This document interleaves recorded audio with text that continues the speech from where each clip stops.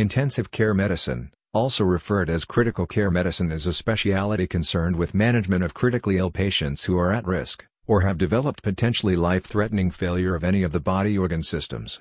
It is a specialty involving holistic care of all aspects of critically ill patients.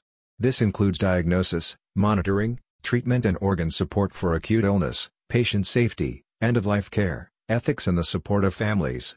While other specialties have a predefined role of managing a single organ, in intensive care medicine, the entire spectrum of medical and surgical pathologies are managed. It is a life-saving and dynamic branch with the responsibility of managing the sickest of patients in hospital.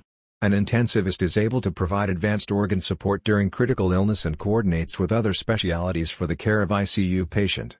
Of late, awareness about critical care and intensive care facilities has come into focus. There is increased understanding among general public about the difference in care between an ICU and ward patient. Now the authorities have made it mandatory to have qualified and ICU-trained doctors to work in ICU. This should be ensured at all times. There is a great need to develop new study techniques that allow information to be integrated more quickly, accurately and efficiently to facilitate the acquisition of new knowledge and understanding of a greater volume of data in relation to the growing avalanche of literature.